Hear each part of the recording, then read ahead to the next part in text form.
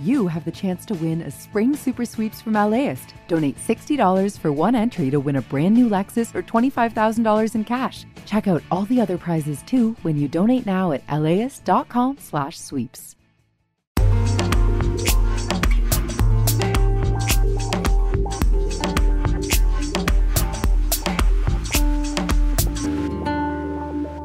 LAist Studios. A quick warning. Some of the series includes descriptions of graphic violence. Last week on Norco 80. When we were young, he told me that he had to do something, and that was to kill somebody. He wanted to know what it felt like. They were digging a tunnel for the purpose of if a bomb hits or something. Yeah, they would talk about stuff like that. They would talk about how it's coming to an end.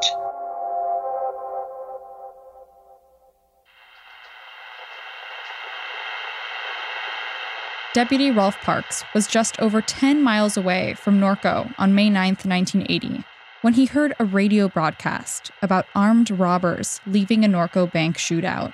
Yeah, I had just made a car stop on somebody, and I was about to issue a ticket, and I hear this stuff going on, and you get that chill. I mean, it's that chill that runs down your arms. Rolf raced to back up his fellow officers. He was one of at least a dozen cops on the radio channel. Where are they going? Quit yelling. Calm down. Which way are they going? And so I'm trying to listen without saying anything on the air. And you hear a lot of other people talking, I'm en route, I'm over here, I'm over there. I think I counted at least 5 suspects. I believe 3 got away in that yellow truck. Soon, it became clear that the robbers were headed northeast, into a maze of suburbs as they tried to flee. There was no freeway that ran through Norco at the time. So to be in like the center of town and having to get out wasn't really a good plan on their part to escape. There would be no easy exit for the robbers. There was a cop waiting around almost every corner. Sergeant, ambulance flashman. Hit the leg! Shoot from the back of the truck. I'm heading for the hospital. Rolf heard men yelling about being hit in the leg and heading to the hospital. Deputy after deputy, just minutes apart, were reporting that the robbers were not just speeding away, they were also spraying bullets wildly from the back of the pickup at anyone who approached. The vehicle is heading on Fleischman towards Etiwanda. The 312 are heading on Fleischman. I've been hit by fire. Rolf kept winding closer and closer, following the radio traffic, until he didn't need to anymore. The robbers were headed right towards him. I can hear the gunfire, and I know that there's no one else between me and them at the time. I'm on a semi-country road. I've got a horse corral on my right, and the suspects are coming down the road. And I first see this thing. It wasn't exactly yellow. It was kind of like orange. I can see that it's crossing lanes, coming into my lane of traffic. And I knew this wasn't good. Rolf saw the robbers, 2 of them standing in the bed of the truck, one of them leaning outside the passenger window. They raised their guns, leveling them at him. The truck, moving surprisingly slowly, rolled towards him. Rolf rolled up his side window as a last futile move. As the vehicle comes, you can hear, my car's just getting chewed. You can hear the metal, boom, boom, boom, hitting the side of the car. You can hear the sound of the snapping, hitting the ground around you. I'm sitting there and there's glass flying all over the cab. Shards of glass had flaked into really a dust, and it's landing all over my face. And there's certain phenomena that just seem kind of strange because I'm sitting here and it looks like it's snowing inside my car.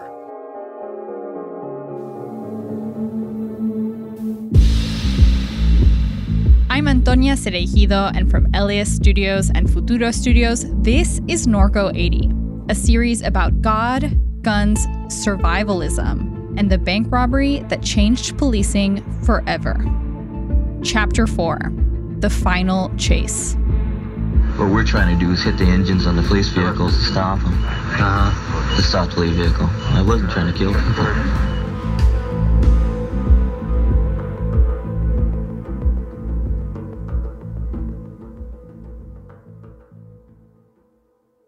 After they left the bank, the robbers' escape plan was to reach their getaway cars. They had set them up before the robbery in a parking lot of a Little League field, about a mile away. George would later tell the detective about their exit. And just a reminder, these are the actual recordings that police made, questioning the robbers right after they were captured. Okay, then you guys went from, you got in a truck, all of you? Who got in a cab of the truck? Chris drove. Chris drove? And the three of us, Manny, Russ, and myself, defended the vehicle. Chris Harvin drove the yellow truck with Manny in the passenger seat and Russ and George standing in the bed. The hope was that if they could ditch the stolen truck for their own cars, they could lose the cops. But as they approached the lot, the money long gone, they could see police cars in their periphery and realized they had to change course. And so, as they drove through the surrounding neighborhoods of Norco, they tried to come up with a new plan. What were you thinking about while this was going on? A detective would later ask what was going through Chris's mind. While this was going on? Yeah. Getting away. Getting away. Getting away. Wishing I hadn't done the job.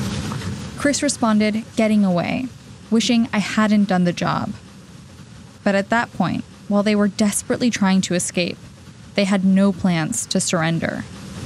You know, George's motto is, I'm not going to be taken prisoner, right? Chris said George's motto was that he wasn't going to be taken prisoner.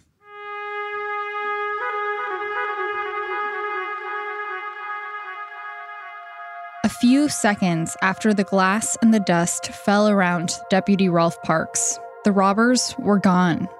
They had passed him. I'm checking my head, to see whether I was bleeding or how bad I was. I could see that I had some blood. A bullet grazed his head, and he had been sprayed with broken glass. But somehow, Rolf didn't have any major damage. And as he assessed himself, he didn't hesitate in his next move. That fear kind of changed to anger.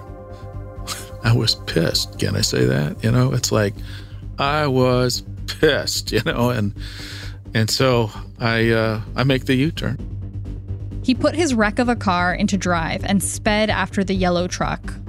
As soon as I got around the corner, there they are, just blasting away at me, just boom, boom. It's like, God, they are just hitting the crap out of me, and I'm not even near them now. They're 50 to 100 yards down the road.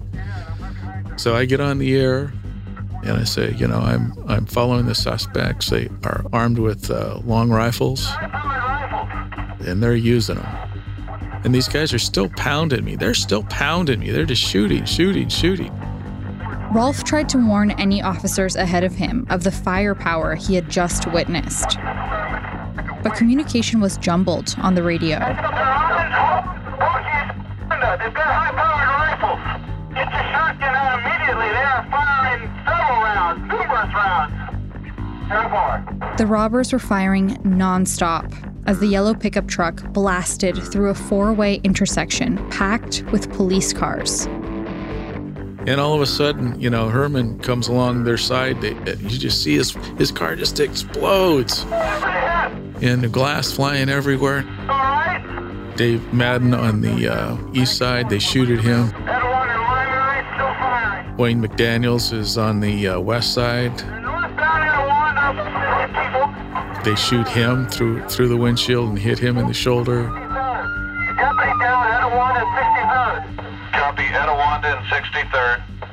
Mr. Boy, have automatic weapons. So everybody's kind of stalled except for me.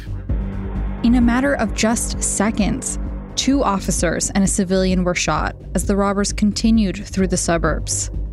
It was a Friday afternoon. The streets were full of kids walking home from school. As the truck barreled through, residents and children hid behind parked cars or ran to safety. You're northbound. Go. Get off of that. Northbound, go. No, it's this time. As Rolf tried to follow, once again, the robbers showered him with bullets. This time, his car died. You got a flat tire, Rolf. I got a flat one. But soon, another deputy pulled over. Rolf grabbed his gun and jumped in with him. Come on. At this point in the chase, it was all hands on deck. Officers were coming in to help from all over. There were patrol cars from the Riverside Sheriff's Office, but also from the Riverside Police Department and from the California Highway Patrol. As the robbers in the yellow truck continued their spree, shooting and disabling any police car they saw, one bullet veered to the side of the road and clipped the finger of a kid who was riding a bike in the dirt. Control, was that another officer shot? I am transporting Officer Renard. He's taken around in the arm to the hospital. Ambulances were on their way. At this point, a total of 7 deputies were wounded. But Rolfe and the other deputy kept on the chase. They'd lost sight of the yellow truck. A police helicopter was now circling above. And starts giving directions, but he doesn't know the area. He just said they're going left, they're going right, they're going north or something. What does that mean? You know, it's like, how does that help you?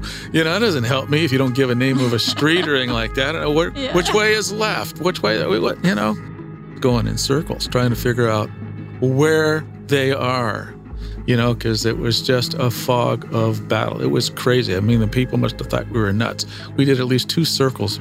Baker 1, the vehicle has just turned northbound. I believe it's on Etiwanda at this time. It's northbound. Finally, Rolfe stuck his head out the window and spotted the helicopter. Following it, he headed north, towards the freeway. At this point, Rolfe figured the robbers had a decision to make. They could take the freeway back towards Riverside, where many cops awaited them, or they could head into LA. I was hoping that they were going to go into Los Angeles, where the sheriffs were, because I knew that they had a SWAT team, and those were new items at the time. The LAPD had created the first SWAT team in the country around a decade earlier.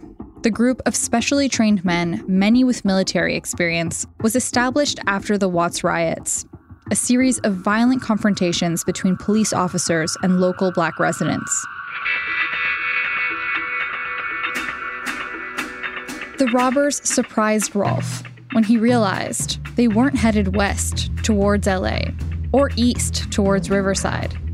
As the robbers merged onto Interstate 15, he saw they were headed north. Rolfe got on the ramp about a half mile behind the yellow truck. As soon as we get on 15, they start shooting at us again. They're hitting the vehicle. Rolfe and the officer he was riding with, Fred Chisholm, who was driving, needed to be careful. The weapons the robbers had were so powerful that they couldn't get too close. And I told Fred, get behind this 18-wheeler. Maybe they won't shoot at a civilian vehicle. Well, they shot at the civilian vehicle, and the 18-wheeler pulls to the right. It's like the curtain opened, and there comes the gunshots. Man, there's just no relief. Some officers would recall being on the freeway and hearing the shots fall around their vehicles from almost a mile away. Turn your lights off. Car ahead of 13 at the target. Be advised, they were firing. I wouldn't get too close. High-powered rifle. More law enforcement joined the chase on the freeway. Officers from Ontario, Fontana, Paris, but nobody could get too close to the yellow truck without having to dodge bullets. Keep your lights off. They've been firing from half mile around, hitting units. Copy. We'll run our lights till we see you and then cut them. And it was somewhere around this time that my dispatch asked, can you confirm if a helicopter is being shot out of the sky? And I go, what? Can you confirm the San Bernardino chopper has been shot down? Are you kidding me?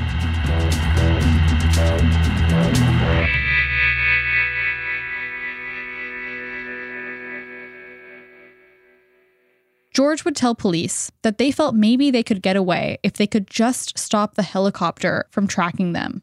Where was the helicopter all this time? It was watching us. Is this about the same time you guys started shooting the helicopter? Yeah, it was just that figured if we could stop the helicopter, get him away from us, we could get away. Because we figured that was keeping everybody else hanging on us. And we pot shot it at the rotor and fuselage, the tail. The helicopter, which was hovering 800 feet over the suspects, abruptly veered off. The suspects, pointing their guns skyward, had managed to fracture the plexiglass of the chopper and the titanium floor. It would be forced to land. somebody in the back said, we got to notify Ontario to divert aircraft because, if they've shot a helicopter, and we're coming into the glide path, they could shoot airliners as well. The police were worried that the robbers could shoot planes taking off from the nearby Ontario airport, so they shut it down. It seemed like no one could touch the robbers. They had driven off a helicopter and were holding off dozens of cars in pursuit. Things can't get any worse, can they? They got explosives? Oh, yeah, they can. That's affirmative. They've thrown one explosive device out the rear only.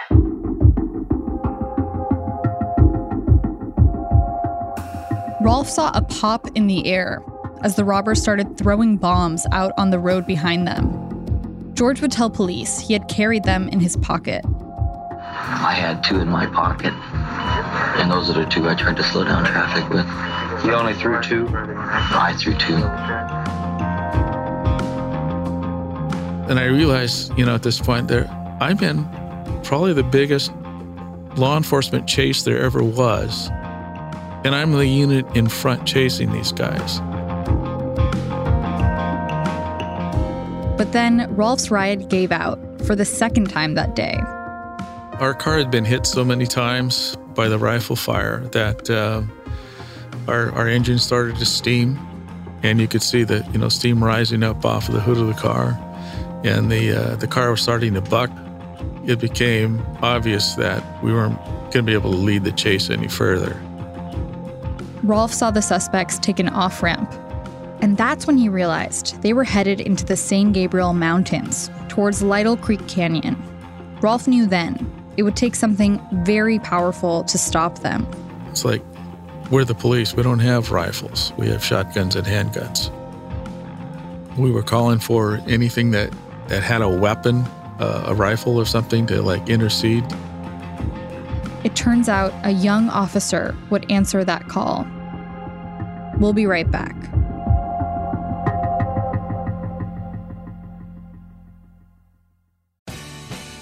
The LAist Spring Super Sweeps is happening now. You can win amazing prizes while supporting your source for local fact-based journalism.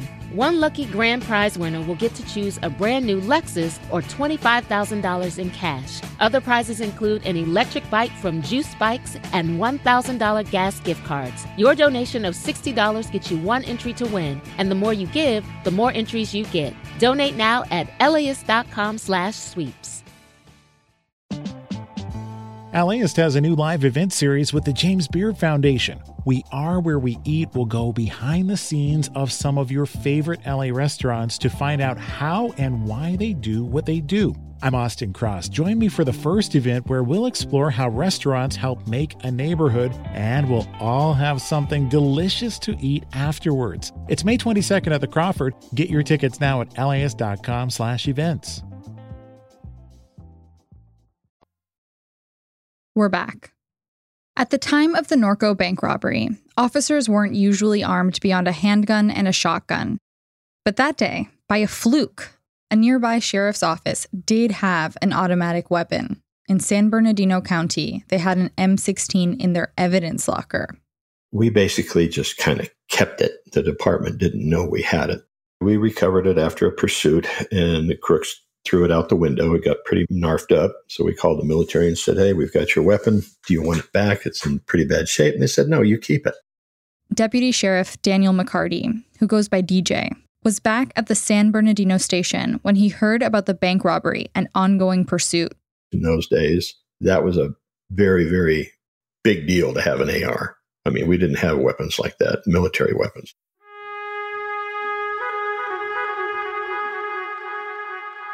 A fellow officer radioed in to the San Bernardino station. I'm coming to the office, get the AR out, which means the automatic weapon that we had. DJ fetched it and went outside, ready for his fellow officer who slid into the parking lot in his patrol car. And he had reached over and unlatched the passenger door. And while he was still moving, the door flew open and I jumped in the car. And I'm 23 years old, brainless on what really happens in a shootout. The only officer in the chase armed with an automatic weapon was now making his way towards the suspects.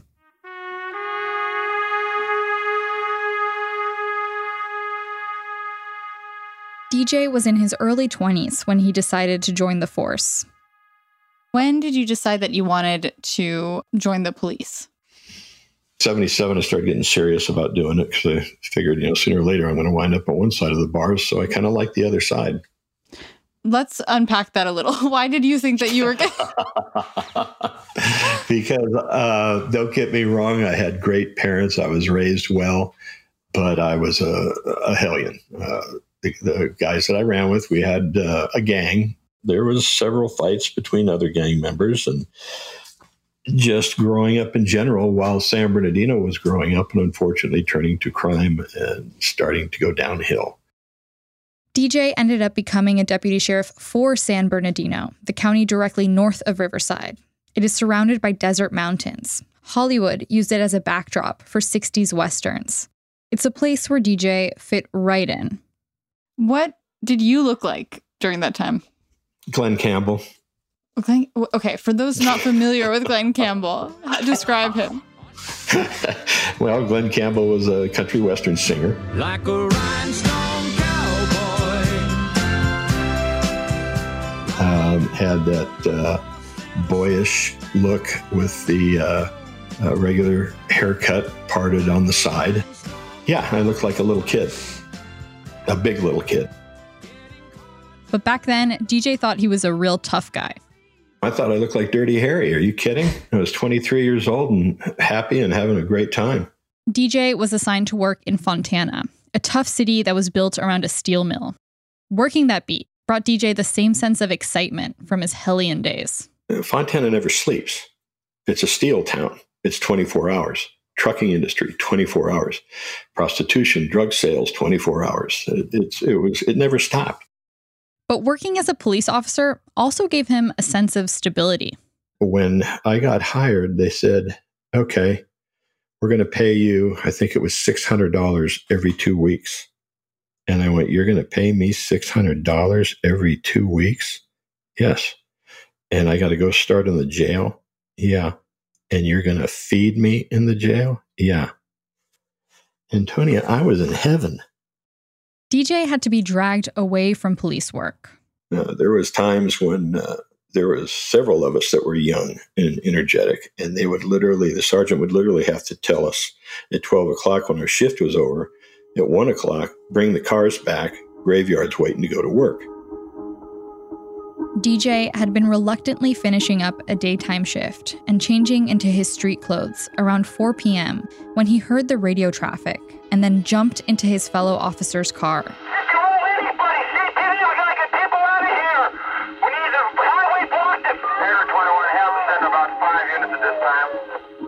The 4 suspects were on the highway headed northbound. DJ had the rifle between his knees as he joined the chase at 80 miles per hour. I had it between my legs on the Mr. Toad's Wild Ride, and I'm looking at it, trying to figure out how to work it. DJ had never trained with high-powered rifles like this, but George and Chris shot with them frequently. They would target practice in a forested canyon called Lytle Creek, which is where they were leading the police that very moment.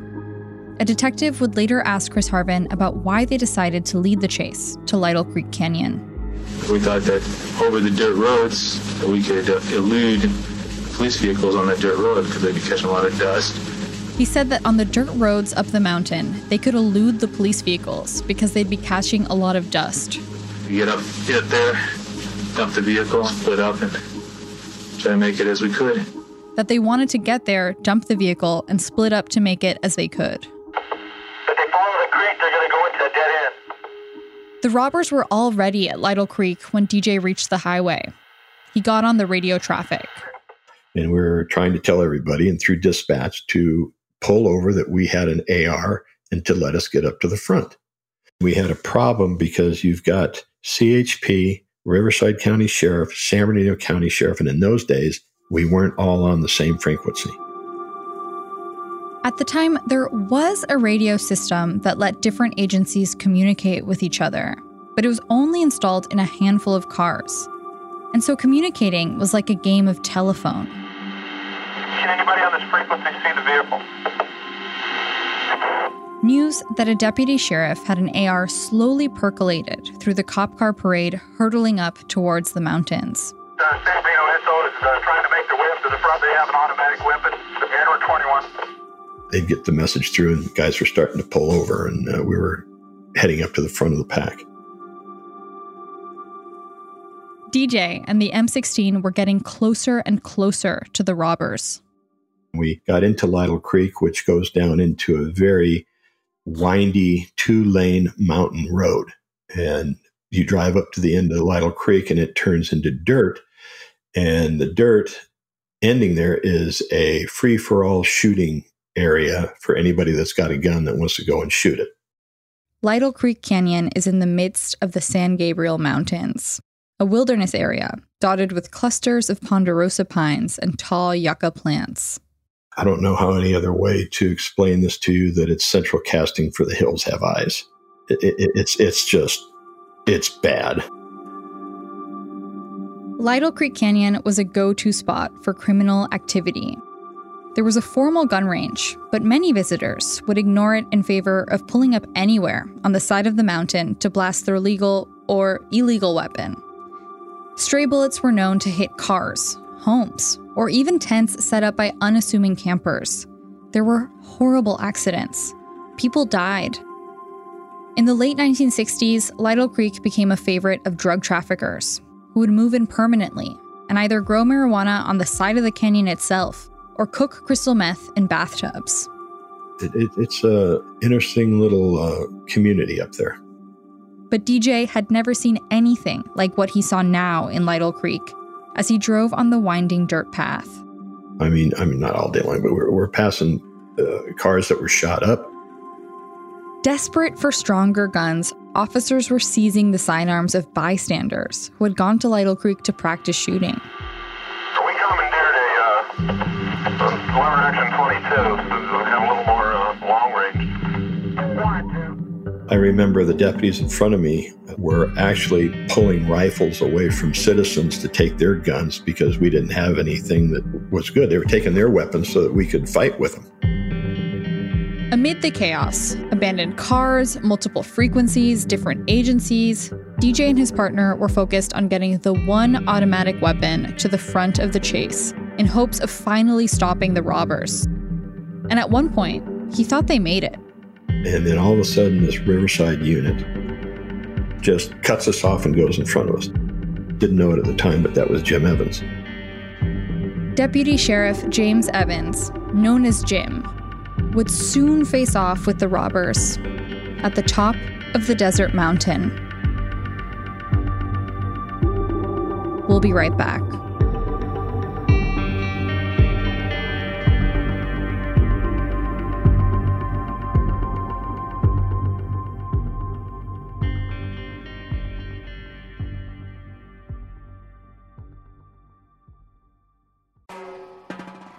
Hi, I'm Tracy Thomas, host of One for the Books, and we are back for another round. This is clearly an NPR audience. Yeah, I think they're so smart. What the hell? My guests this time are actor Vella Lavelle and author Amanda Montell, whose new book, The Age of Magical Overthinking, is out now. Join us on May 15th at the Crawford Family Forum for book talk, trivia, and hot takes. Tickets can be found at laist.com/events. As a farmer's son from a desert region in California, J.B. Hamby thinks a lot about water. I spent a lot of time digging up history, particularly about water, which is the origins of the Imperial Valley. How this 28-year-old became the youngest lead negotiator on the Colorado River ever. And how he could shape the most consequential negotiations to date. Listen to Imperfect Paradise, the Gen Z water dealmaker, wherever you get podcasts. We're back. In 1975, 5 years before the events of this bank robbery, a woman named Mary Sweeney was going horseback riding with a friend in Woodcrest, California, a town half an hour east of Norco. I was into horses when I was young. I loved animals. I still do. After a couple of hours, they brought their horses back to the stable. At the time, Mary was in an unhappy marriage with a man who drank. I didn't go directly home. I went to the friend's house that I was riding with, and we came off the ride, and my husband was under the influence, okay, and came up there and started knocking me around because I didn't come right home. And so, my girlfriend and her kids were screaming and yelling when they saw that. Well, anyhow, bottom line, went down to the hospital because he was choking me pretty badly. I couldn't breathe. Oh, my God. And so the doctor there said, has this happened before? I said, yeah, but nobody ever does anything. He said, well, you call the sheriff's department because you're out in the county. So we called the sheriff's department, and Jim Evans answered the call. That's how I met him. Jim Evans was a deputy sheriff for Riverside County, an Army Green Beret and Vietnam veteran. He was originally from Texas. Well, he was 6 foot. His hair was kind of a sandy brown. It was nice looking, mustache, had that Texas accent. He was a real cowboy. Yeah, he wore his cowboy hat and he wore his cowboy boots. He always, off duty, he was in jeans and, cowboy shirt. Mary would take her kids back east, where she grew up, to get away from her abusive husband. And while I was back there, my girlfriend, she'd stay in touch with me and all. She said, that deputy, he came by a few times to see how you were doing. And I said, well, that was really nice of him. It was weird because, he said, well, can I have her phone number? So he called me up. And so I talked on the phone with him and all. And then he started writing letters to me. And I started writing letters back to him. That connection was there. And we ended up getting married. Back in California, they had a child together. Mary remembers father and son the morning of the robbery. He came in, he picked up the baby, and he was a chunky baby. He was 10 pounds. I'm very small. I'm like 5'4", about 115 pounds, So he's bouncing the baby on his knee, And so he said to me, Mary, some men never get to see their sons grow up. And I said, is there something going to happen? He goes, I don't know. It's just a feeling. Evans, are you okay? Yeah, I'm okay. We're still falling. After learning of the robbery, Jim Evans, who was the kind of experienced officer who rushed to any crime scene, had muscled his way to the front of the chase, his car hugging the side of the mountain as he wound his way on the narrow, jagged path in Lytle Creek. I think Evans is the closest one. Jim tried to keep some distance from the yellow truck because the suspects were continuing to shoot like crazy behind them as they sped forward. And are they stationary at that point? That's the negative. They're moving. They're firing like crazy. 10-4. A helicopter hovered above, radioing down the location as best he could to the cars in pursuit. Okay, he's still moving northbound according to chopper. Because of all the curves, the suspects were in and out of sight for Jim Evans. He feared he would round a corner and find them ready to ambush him. He asked the dispatcher to just let him know if the suspects suddenly stopped. Tell him if they stop, that's what we want to know. Okay. George would later tell the detective that their goal was simply to escape and stop the police from following them. We're in Lytle Creek, and what we're trying to do is hit the engines on the police vehicles to stop them. To stop the police vehicle. I wasn't trying to kill people. The robbers would drive until the dirt road in front of them was washed out. They couldn't drive any further. Went around a corner, I take it. We kept driving until we came to the dead end. They abandoned the yellow truck. Jim was in the police car that was closest behind them, and DJ McCarty, with the AR between his knees, was behind him. But Jim and DJ couldn't communicate because they were on different frequencies. All of a sudden, Jim's car, Deputy Evans' car, stops dead in front of us. And we stop for a second, and we're looking, and we're going, what is he doing? I can't really see what's going on in front of Evans because of the bend in the road. Jim called into the dispatch. We're taking round. DJ realized that around the corner, the suspects had stopped their vehicle and were now shooting towards Jim Evans. I look back up at Evans and I see him jump out of the driver's side. He goes behind his unit, drops to the ground, and I remember he dropped down on one knee. Jim quickly reloaded his gun. He dumped his dead rounds out, and I remember thinking, damn, he's good, because he did it just 1, 2, 3, reloaded his gun. And then I looked up and I saw one of them take a position on the side of the hill, point his rifle right where he went down. DJ looked at Jim crouched behind the car and thought, just don't pop up. And it was a split second. All I could think is, don't get up. And he got up. And he took a round in the right eye, which basically killed him instantly. Evans, you there? Evans, who's in the truck? Jim, talk.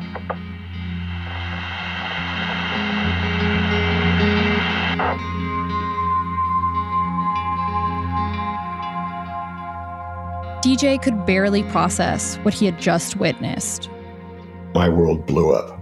There was brain matter, blood, glass, parts of his lights on the top of his car, everything. And it's in a valley where these weapons are echoing, and it was just pure terror. And I just saw that Evans went down, and then they saw me sitting there. They just plastered my car. Every time I moved my arm or whatever, or did anything, a bullet went by. And I got shrapnel in my face and a bullet that bounced off my dashboard and into my right elbow. DJ's first impulse was to dive underneath his car. I stuffed a 200-pound, 6'2" body under about 5 inches of a Ford Fairmont patrol car, which was getting turned into Swiss cheese.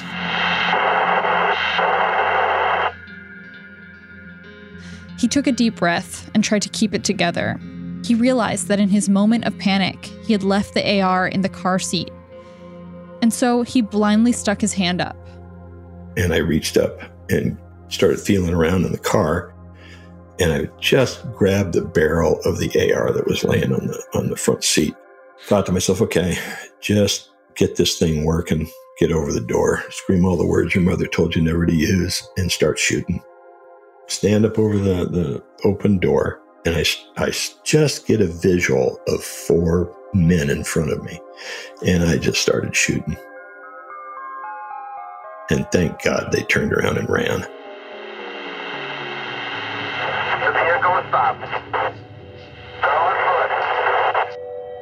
The robbers ditched the yellow truck and set off on foot into the wilderness of Lytle Creek.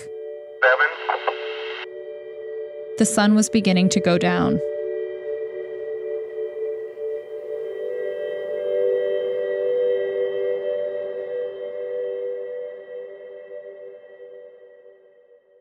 Months earlier, Jim Evans and his wife Mary had gone to a funeral. We were up at that cemetery, and he said, I want you to know this is where I want to be buried.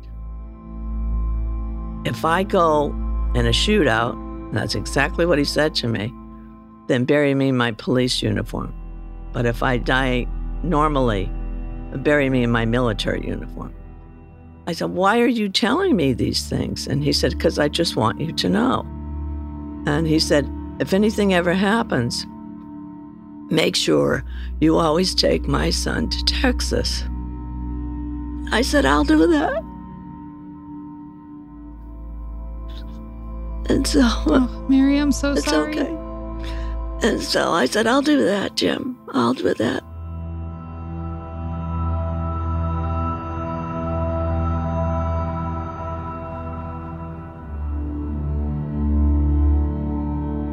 According to Mary, before Jim died, he had growing concerns about officer safety.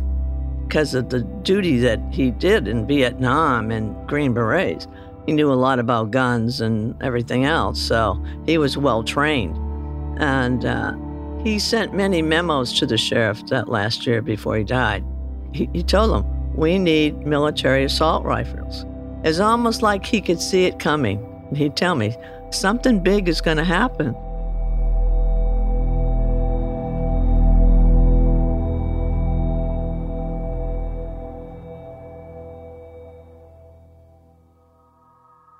Next time on Norco 80.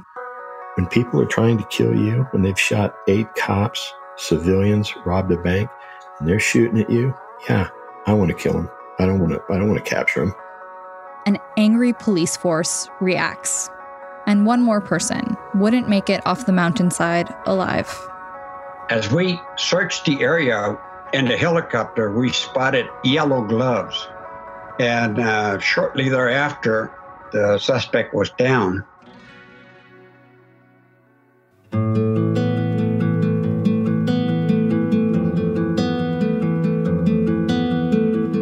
Norco 80 is written and produced by me, Antonia Cereijido, and by Sofia Paliza Carr. The show is a production of LAist Studios in collaboration with Futuro Studios. Leo G is the executive producer for LAist Studios. Marlon Bishop is the executive producer for Futuro Studios. Audrey Quinn is our editor. Joaquin Kotler is our associate producer. Juan Diego Ramirez is our production assistant. Maria Alexa Kavanaugh is our intern. Fact-checking by Amy Tardif. Our engineers are Stephanie LeBeau and Julia Caruso. Original music by Zach Robinson. This podcast is based on the book Norco 80 by Peter Houlihan. Special thanks to Bill Crow and Paul Benoit. Our website is designed by Andy Cheatwood and the digital and marketing teams at LAist Studios. The marketing team of LAist Studios created our branding. Thanks to the team at LAist Studios, including Kristen Hayford, Taylor Kaufman, Kristen Muller, and Leo G. If you want to hear more Norco 80, please follow or subscribe to the podcast on Apple Podcasts, Spotify, NPR One, the iHeart app, or wherever you get your podcasts. And don't forget to rate and review the show.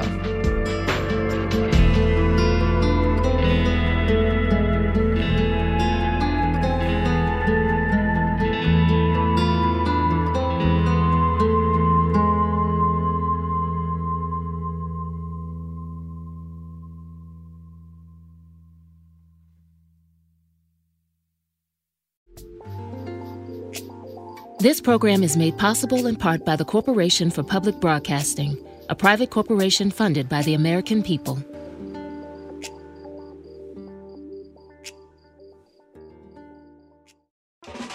Start your Saturday with something that will grow your kiddos' brains and get their creative juices flowing. Join us at LAist for a morning of multilingual story times, interactive performances, art making, and lots of kid fun. Bring the whole fam and join us for a super fun Saturday at LAist in Pasadena on June 1st. Tickets at laist.com/events. See you there.